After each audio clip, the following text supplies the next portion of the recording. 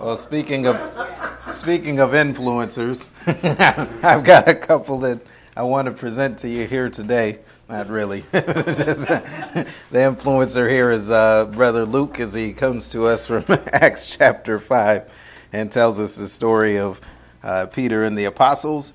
And so remember, we are in this section in your notes, verses 24 through 42, and the apostles have been reapprehended. And remember, what happened last time they were apprehended? They were told strictly, do not speak in that name anymore. And so they find them doing what? Speaking in that name again. And so these guys are not very happy as you look at the Jewish leadership.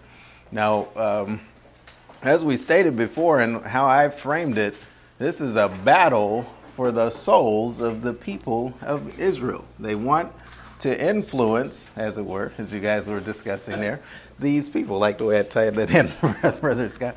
They want to be able to influence these people in a way that gets them to do what they want them to do. And this is how the Jewish leadership, they'll do it by any means necessary. They don't care whether they have to deceive, what they have to do. The end goal in mind is to get these people to do what they want them to do. Whereas you juxtapose that with the apostles who are truly teaching from God and giving them the information that they need to know. And this is, well, you're going to see here that they want to silence this. Truth does not need to be silenced, right? When something is true, it can stand on its own. It doesn't need all of this chicanery on the side to get people to understand and believe it. So if the Jewish leadership had a message that was from truth, would they need to squelch other people? Well, obviously we know no, that's not the case. But you see here this thing at play. And so what do? They go into damage control in verse 24, where this high priestly team comes together and they say, boy, how are we going to deal with this issue? We put these guys into lockup and now they're not there anymore. What is this going to become? And we went back and looked at the same kind of attitude that was there with the Jewish leadership when they dealt with Jesus, right? They said, oh my goodness, they're going to try to go and snatch that body and they're going to say that he was resurrected. We need someone outside of that tomb, right? Why? Because that's the way they would have thought. But when you have truth on your side, you don't have to do anything like that. You don't have to be deceptive. And so they go into damage control because these guys are not where they place them. And they imagine, boy, this is going to spread and people are going to start following these people. Why? Because there might be some truth to what they're doing. Let's see. In verse 25, we see that they find the apostles. And so where do they find them? They find them exactly where the angel or that messenger from God told them to go when he said to go and stand in the temple and speak the word concerning this, the life. And we went into great detail to expand out. He's not just talking about the fact that they're standing there alive, right? That they're in front of them, having been out from these people that trapped them in. He's talking about this eternal life that now resides inside of these individuals that they can testify to because they've been primed for it all throughout Christ's earthly ministry. And so let's read in verses 24 we'll go through to 42 since this is the section that we're in. But verse 24, it says, now when the high priest and the captain of the temple and the chief priests heard these things concerning that they were not locked up anymore, they doubted of them whereunto this would grow. Then came one and told them, saying, behold, the men whom you put in prison are standing in the temple and teaching the people. Then went the captain with the officers and brought them without violence, for they feared the people, lest they should have been stoned.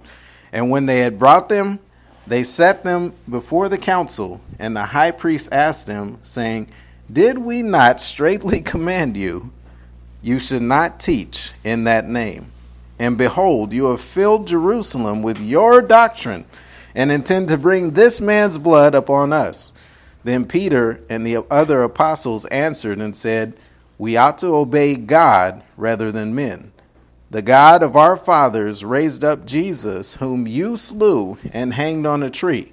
Him hath God exalted with his right hand to be a prince and a savior, for to give repentance to Israel and forgiveness of sins. And we are his witnesses of these things. And so also the Holy Spirit, whom God hath given to them that obey him. When they heard that, they were cut to the heart, and took counsel to slay them. Then stood there up one in the council, a Pharisee named Gamaliel, a doctor of the law, and in reputation among all the people, and commanded to put the apostles forth a little space, and said unto them, you men of Israel, take heed to yourselves what you intend to do as touching these men. For before these days rose up Theudas, boasting himself to be somebody, to whom a number of men, about 400, joined themselves, who was slain, and all as many as obeyed him were scattered and brought to naught. After this man rose up Judas of Galilee in the days of taxing, and drew away much people after him. He also perished, and all, even as many as obeyed him, were dispersed. And now I say unto you, refrain from these men, and let them alone. For if this counsel or this work be of men, it will come to naught. But if it be of God, or out from God is the source, you cannot overthrow it, lest haply you be found even to fight against God. And to him they agreed. And when the apostles had called, or when they had called the apostles and beaten them, they commanded that they should not speak in the name of Jesus, and let them go. And they departed from the presence of the council, rejoicing that they were counted worthy to suffer shame for his name. And daily in the temple and in every house they ceased not to teach and to preach Jesus Christ. Let's bow in the word of prayer. Father, we're so grateful for this day. Grateful that though we might not be suffering as these apostles did, that you have equipped us to handle all things, because we have the same Holy Spirit that they have or had residing inside of us. And so we pray that as we continue through this study, again, my goal and my hope is that we gain a better appreciation for what we have in Christ here today, and that we would be able to learn more and more from our origins as a church, how we're able to have and utilize what we have here today. We pray all these things in your blessed Son, Jesus' name. Amen. All right, and so point B, we see the finding of the apostles. So remember, again, they're expecting, when they send to get these apostles, where are they expecting them to be? Locked up in this room that's guarded on the outside by 2 guards. And there should have been no way that these guys are able to be loose. And again, they don't go into great detail about what happened there. But imagine, you put these guys in the room, you put 2 people outside to protect them. There's no way out except through the front door. And what are you expecting here? If these guys are out, either something supernatural happened, which we've established that they don't believe in supernatural things, or maybe these 2 men were in on it. And again, they don't go into great detail here about what happened. But we see that a messenger, or a certain one, came and told them, while they're thinking through and judging what's going to happen concerning this thing, he came and told them what's really occurred. These 2 men that you're looking for, they're standing in the temple and they're teaching the word of God. And so the messenger, or a certain one, comes and lets them know this. And so the men who were in prison and told to stop teaching the people, and this is the purpose for why they imprison them, they're in the temple doing the very thing that they've been instructed not to do. And so in verses 26 through 28, we see the bringing in of these apostles for questioning, and it happens peacefully. Now you would imagine, right, that with the angst that they have concerning these apostles, that there would have been some violence to how they brought them in, right? But we don't see that. We see that they brought them peacefully. And what do they say? Or what does Luke say in verse 26? They went with the captain, with his officers, and brought them in without violence. Why? For they feared the people. How many times does that term, the people, keep coming up? A lot, right? This is a battle for the souls of these people, for the influence of these people. And so if they were right, why didn't they bring these guys in, capture them up, and bring them in with violence? No, they bring them in without violence because, again, they want to influence the people. And what does it say here at the end? It shows you the power that these guys don't have. They're not only fearful of these people and the influence that they would have, but they're fearful that they might be stoned by these people as a result of their disdain with capturing them up.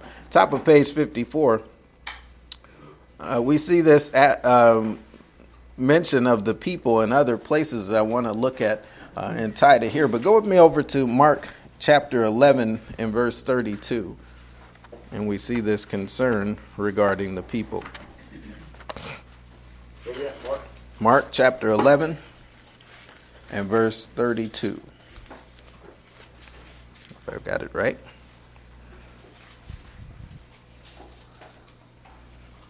And pick it up at verse 27.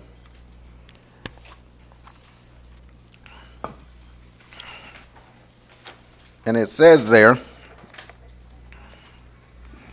and they come again to Jerusalem, and as he was walking in the temple, there come to him the chief priests and the scribes and the elders, and say unto him, by what authority doest thou these things?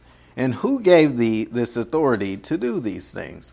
And Jesus answered and said unto them, I will also ask you one question, and answer me. And I will tell you by what authority I do these things. The baptism of John, was it from heaven or from men? Answer me. And they reasoned with themselves, saying, if we shall say from heaven, he shall say, why did you not believe? But if we shall say of men, they feared who? The people. For all men counted John that he was a prophet indeed. Okay, so you see this mental gymnastics going on in the minds of these Jewish leadership, just like you see over in Acts, right? They're trying to figure out in their mind, how can we answer this in a way that doesn't knock off our influence with the people and make him look right in front of them. Why? Because they fear that they're going to lose control. In verse 33, and they answered and said unto Jesus, we cannot tell. Very political answer, right? And Jesus answering said unto them, neither do I tell you what authority or by what authority I do these things. We see something similar over in Luke chapter 22 and verse 2. And this really disingenuousness that comes with trying to influence people. And this Luke chapter 22 and verse 2. We can pick it up at verse 1. Okay, 22, not 2. The first Luke, time you said 2, 22. Luke 22 and verse 2. Thank you. Mm-hmm. Thanks for keeping me in line. Verse 1 of chapter 22, it says, now the feast of unleavened bread drew nigh, which is called the Passover. And the chief priests and scribes, here they go again with this group, sought how they may kill him, for they feared the people. And so you see here, they're not going to go ahead and go through with it yet because why? They fear the people, the influence that he has over the people. And I think even inferred in that also is that they feared the influence that he was having on the people. And so you see this. Boy, you guys really set that influencing theme up with what you were talking about here before we got started, right? But this attitude of influencing people, and you see that with social media. That's all social media really is, right? And we talk about these influencers and how they're able to wield influence over people because of the things that they say on their social media. This is what they're trying to do. They didn't have social media around back then, so they had to do it through word of mouth. but they affected people with the statements that they were making. And they had to back off sometimes and take a step back. And sometimes they were a little more aggressive in what they were doing to try to influence people. But social media is nothing new. People have been trying to influence people all throughout the course of time, right? And you see it right here in the Word of God. And so back to Acts chapter 5 and verse 26. You see this influence that they're afraid to lose over the people at work here in chapter 5. And so it says they went to with the captains, with the officers, and brought them in without violence, for they feared the people, lest they should have been stoned. And in verse 27 it says, and when they had brought them in, they set them before the council and the high priest, and asked them, saying, did we not straitly command you that you should not teach in this name? And behold, you have filled Jerusalem with your doctrine, and intend to bring this man's blood upon us. Now, a very funny thing they're saying here, you intend to bring this man's blood upon us, because these are some of the very men that were standing there and demanding, right? Demanding that this man be crucified, right? How many times did Pilate, and we can go back and look at it, we won't go there today, but how many times did Pilate, what did it say? That Pilate was determined to let him go, right? He saw exactly what was going on and the political ramifications behind this. He knew that he had done nothing wrong. And he sought a couple times on a couple different occasions to appease them. Hey, here's another guy that's actually guilty of a crime. Let me give him instead of Jesus. And what did they say? No, we want him. And then further, when he said, his blood is on your hands, what did they say? Let his blood be on our hands and our children's hands and our children's children's hands. They didn't seem too concerned about his blood at that time, right? And now all of a sudden, you intend to bring this man's blood upon us, right? We're innocent of his blood. Verse 27, we see the appearance again before this council, and then the questioning from the high priest as they restricted the teaching of this name. Now, remember back when they had captured them before in chapters 3 and 4, that this was part of the basis for them letting them go, right? We'll let you go this time, but we straitly command you not to preach in this name. And they didn't answer them as they do now that they're about to do in this context, where they say we ought to obey God rather than men. But that was the attitude of them before, right? They might not have said it, but that's what they did. We're going to obey God rather than you. We have a higher power that we answer to.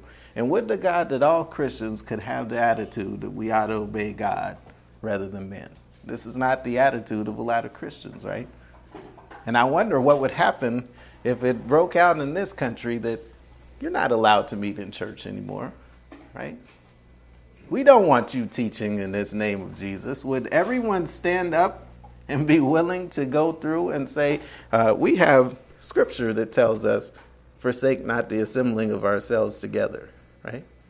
I can answer that for you because a year ago, people were very willing to obey God rather than men and expand far away from each other, right? And I'm thankful that the believers of this church were willing to stand up and say, we ought to obey God rather than men. We're going to gather together because that's what God tells us to do. And so I can't say that for Christianity at large, but we will see as these things move forward.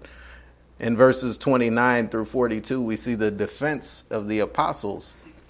And so Peter, it says apostles, so we know that there was more than just Peter here, right? More than just Peter. In last chapter, we saw it was Peter and John. Here, it doesn't name all of the apostles, but it says apostles plural. And so Peter is the spokesman for these apostles and steps forward and is willing to speak. In verse 29, it says, and then Peter and the other apostles answered and said, we ought. This word for ought is an interesting word that we find in Scripture, and it has the idea of an obligation, or it is necessary, something that is of necessity, right? There's things that we need to do that sustain life, right? You need to eat food. You need to breathe air. You can't live without these things. It is a need that you have in life. And what they're saying here is it is a necessity for us to obey God rather than obey men. This is a necessity. We see this here. We ought to obey God rather than men. Verse 30, the God of our fathers raised Jesus, whom you slew on a tree. And so in verse 30, we see this responsibility that's pointed to, that they're going to say, wait a minute, hold on. You're putting this guy's blood on our hands. It's not ours. We see the God of our fathers, though, in this speaking concerning him, of Abraham, Isaac, and Jacob, speaks to the fact that this is the same God that they are currently under, who made promises to the nation of Israel. So it directly ties this Jewish leadership to the God that they're actually serving, right? And so these apostles are being given direction straight from the God of Israel, who they say as this Jewish leadership that they're serving. And yet they killed the son that he sent. And if you went over into chapter 7, what does Stephen do? He gives a great historical narrative of how God, the God of Israel, the God of Abraham, the God of Jacob, the God of Isaac, how he worked through this nation all the way over the course of time into bringing his son to die on behalf of this nation. And what did they do? They carried that out perfectly. Let's go over there real quick. We're going to end up there anyway, and it'll probably be a couple months at the rate I'm going, but chapter 7 of Acts. And I'm not going to read through this whole historical narrative, but you can look at it if you want on your own time, and you've probably seen it before, but pick it up in verse 32 and we'll skip ahead after that. So he goes from talking about Moses and then narrows into the fathers of Israel. In verse 32 he says, saying, I am the God of thy fathers, the God of Abraham, and the God of Isaac, and the God of Jacob. Then Moses trembled and durst not behold. Then said the Lord to him, put off thy shoes from thy feet, for the place where thou standest is holy ground. And so here's a tie-in with the fathers of Israel. These three are considered to be the fathers of Israel. It's from them that all of the nations arise, as you look at the 12 tribes of Israel. And so he goes on through that, and he's given this historical account about what God did and working through them. Scroll down just a little bit to verse 42. He says, then God turned and gave them up to worship the hosts of the heaven, as it is written in the book of the prophets, O house of Israel, have you offered to me slain beasts and sacrifices by the space of 40 years in the wilderness? Yea, you took up the tabernacle of Moloch and the star of your god Remphan, figures which you made to worship them, and I will carry you away beyond Babylon. So what happened with Israel, right? God gave them a covenant relationship with himself, right? Perfect. There's nothing else that needed to be done or added to. He gave them a perfect relationship with himself. He gave them the law because they requested it, right, as we see in Exodus chapter 19, and they couldn't uphold it. And he gave them chance after chance. He gave them prophet after prophet that he sent to talk to them and to testify concerning the things that he wanted them to do. And over again, they chose other gods rather than the true and living God. Even right after he brought them out of Egypt. Here he brings them out of Egypt. He brings them miraculously where their backs are to the wall. Nothing else can be done. They're standing literally with their backs to the Red Sea. No way out. Only God. And he parted the Red Sea and let them walk across on dry land. This is all in this context. He let them across on dry land. And he drowned the whole Egyptian army in the Red Sea. And he brought them through the desert. He supplied them with food where they had nothing. He supplied them with water where they had nothing. Over and over again, he shows himself to be their provision in every single situation. And what do? As Moses goes up to the mount and he's communing with God, they say, hey, let's make ourselves a god of gold. And they start worshiping the creation more than the creator right there in the desert. And so you see this. You see this over and over again. It doesn't end there. God delivers them out. He brings them into the land, and they're worshiping again the gods of other nations rather than the true and living God. He sends them prophets. What do they do to the prophets? They kill one prophet after the other because they're saying the words directly from God that he wants them to know. And finally, just as he says in the Gospels, in that parable that Jesus told them, he sends his son. And what do they do to his son? The second person of the Godhead, the creator of all things, God in human flesh. And they kill him too.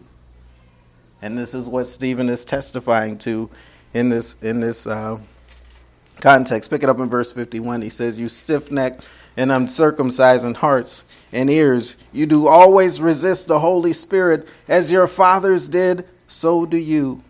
Which of the prophets have your fathers not persecuted?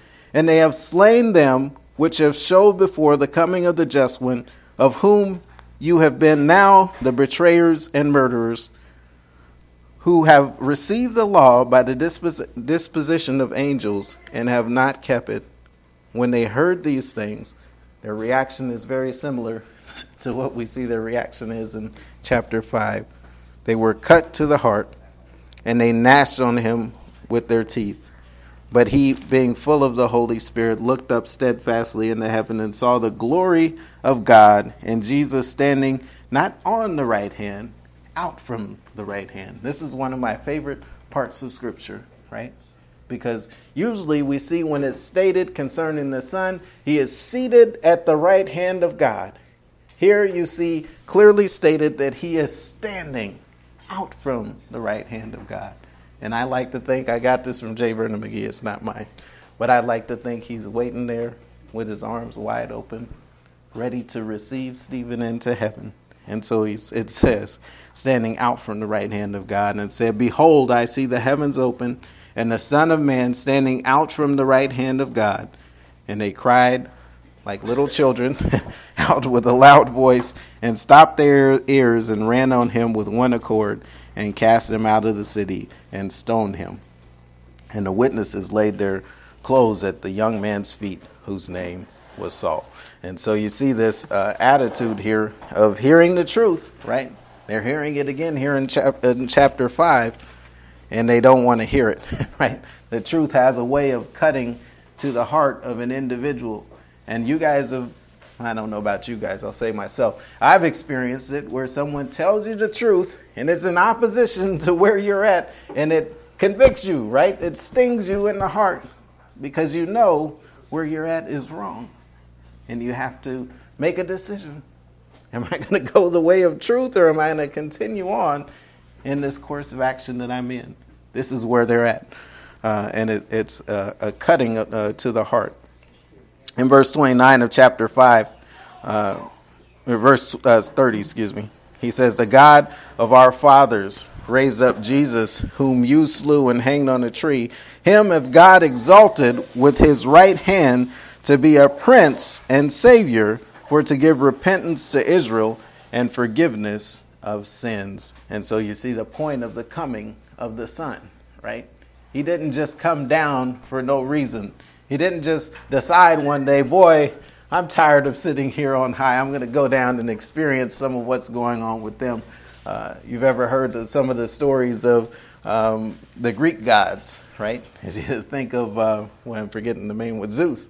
And the way that he just got bored from time to time and said, I'm going to go down and see what's going on land. Maybe I'm going to go down and take on a couple wives or do this and that.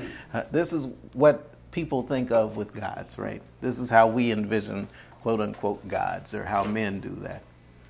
But God the Son came down for a specific purpose, right? He came down to provide an opportunity for repentance for Israel, and then extend out from Israel to us. And we see this story play out over the book of Acts. But in verse 31, we see the exalted position of the resurrected Son. And so he is now a prince and a savior. This idea of prince is the idea of an author or ruler. We see it over in Hebrews chapter 12 and verse 2. Go with me over there really quickly. And so the author of Hebrews, speaking here concerning the Son, right after talking about all of these examples in the 11th chapter of people who have accomplished great and mighty works, how? Through their own ability? No, through faith. And so in chapter 12, you see, we have more than they had, right? The theme of the book of Hebrews is we have something better. Not that we are better, but that we have been provided by God's grace something better than what they had.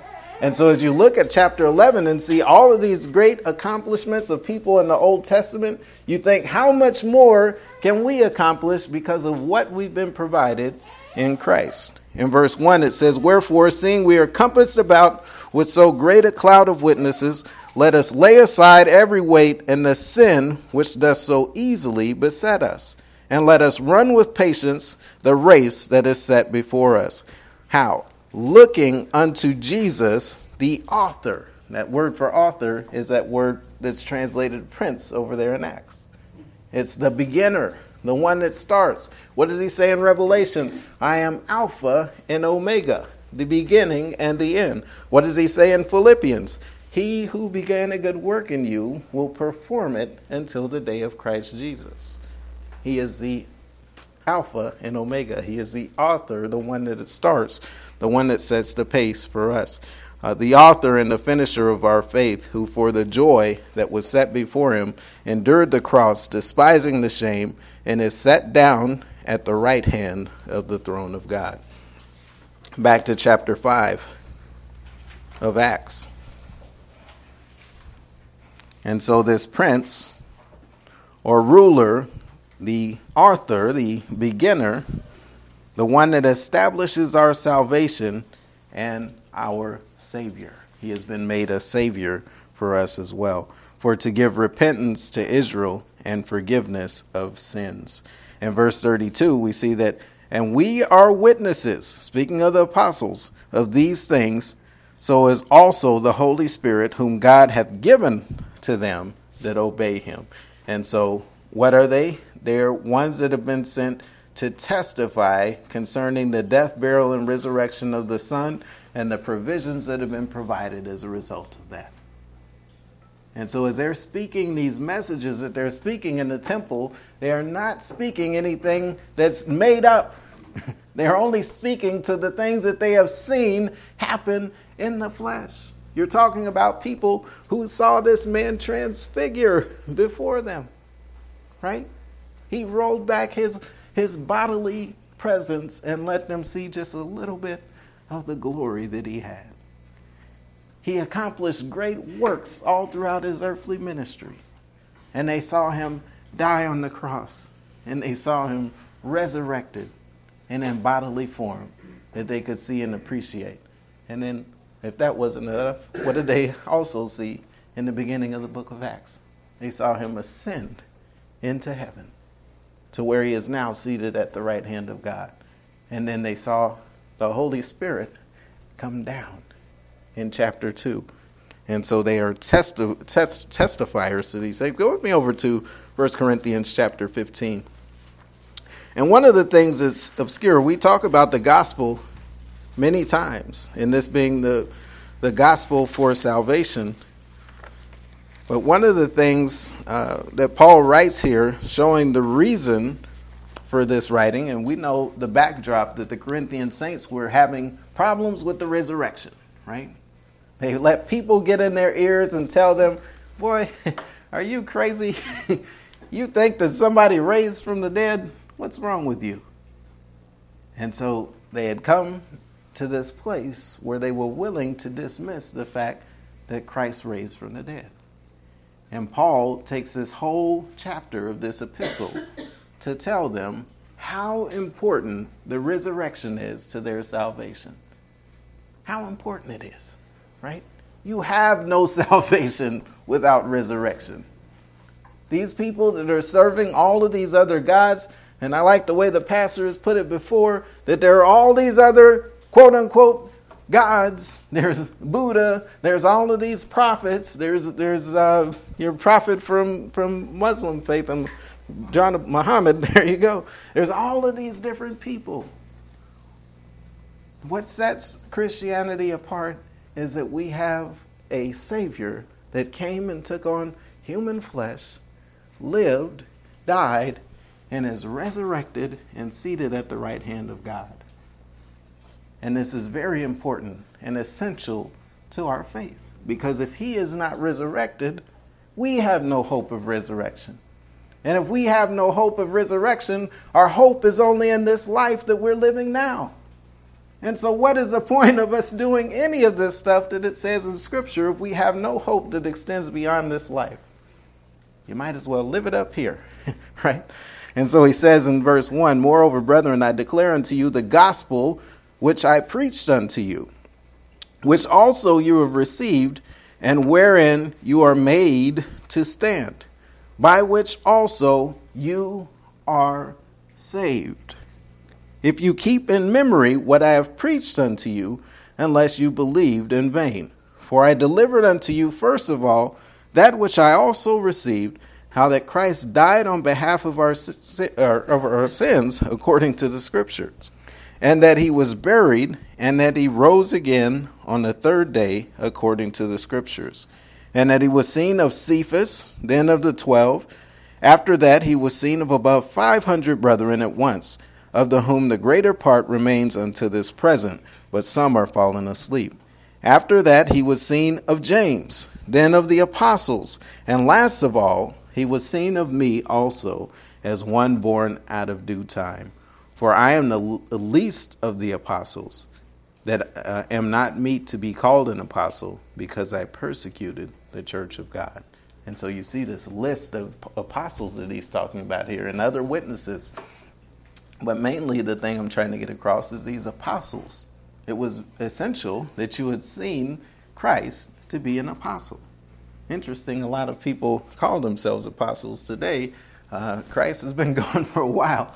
I don't know that he made a personal appearance to them or what's going on.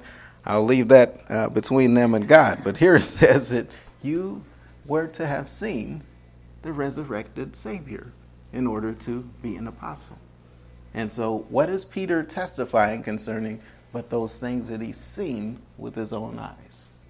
And the other apostles are there alongside of him in this trial that they're going through, as ones that can stand alongside of him and testify to these things.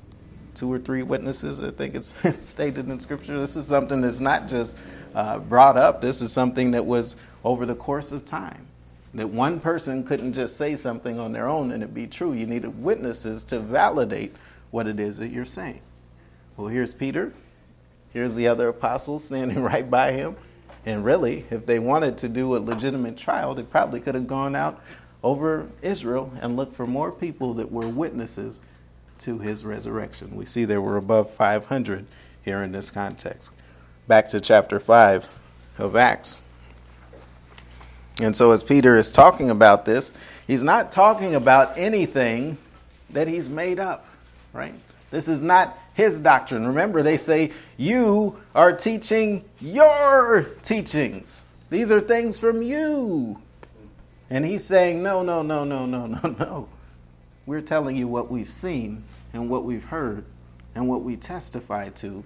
And it came directly from God and from his Son. In verse 33, it says, when they heard that, they were cut to the heart and took counsel how to slay them. A lot different from how they brought them in, right? And so they brought them in without violence because they were afraid for the people. But now they have an emotional reaction to what has been said. This man's blood is on your hands. You killed him and hanged him on a tree. We're preaching concerning him that's resurrected. You killed him. God raised him from the dead, and he is seated at his right hand. Guess what? We want to kill you as a result of what you've said. There's only one way to stop this completely, and it's with your death. And so their emotional reaction we see is what's at work in verse, your subpoint there for verse 33, 69. They were cut to the heart. And I didn't go in great detail about that. I meant to go and grab several other places. We saw one over there in chapter 7 of Acts, right? You can, I said it before, you can react two ways to something you hear. Now, I'll give the pastor credit because when I was growing up, he used to say this to me all the time, right? People come and say things to you and you get upset with what people are saying. You don't want to hear it a lot of times, right? People say stuff that doesn't line up to what your idea of truth is. And what is the reaction of people normally when this happens? We react emotionally. And the pastor would always tell me, there's two things that you can do when people tell you something.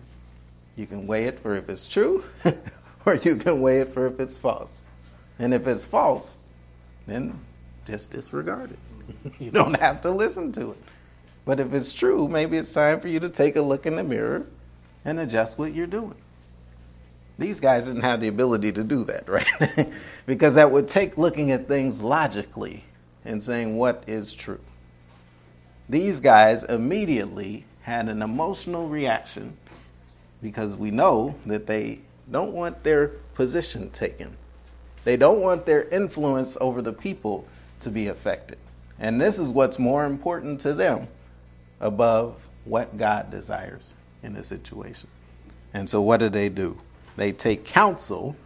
How can we kill these guys without it influencing or affecting the people in a negative way? We'll come back and find out next week.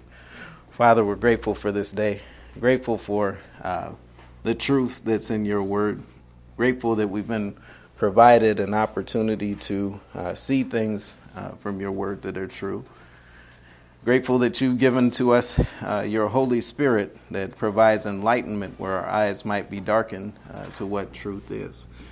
We pray that as we continue on in our week and on our course, that you would make apparent those things that you desire for us, and we might be able to put aside our own desires and do those things that you desire. For you've called us for a purpose, and that is to bring you glory. And sometimes our path and our desires get in the way of that. But we're grateful that your grace and mercy is greater than our failures or shortcomings, that you are able to get us to where you desire for us to be, as it says in Philippians 1:6. And so we pray that as we enter into the week, again, we look for those opportunities to bring you glory. For it's in your Son's name we pray. Amen.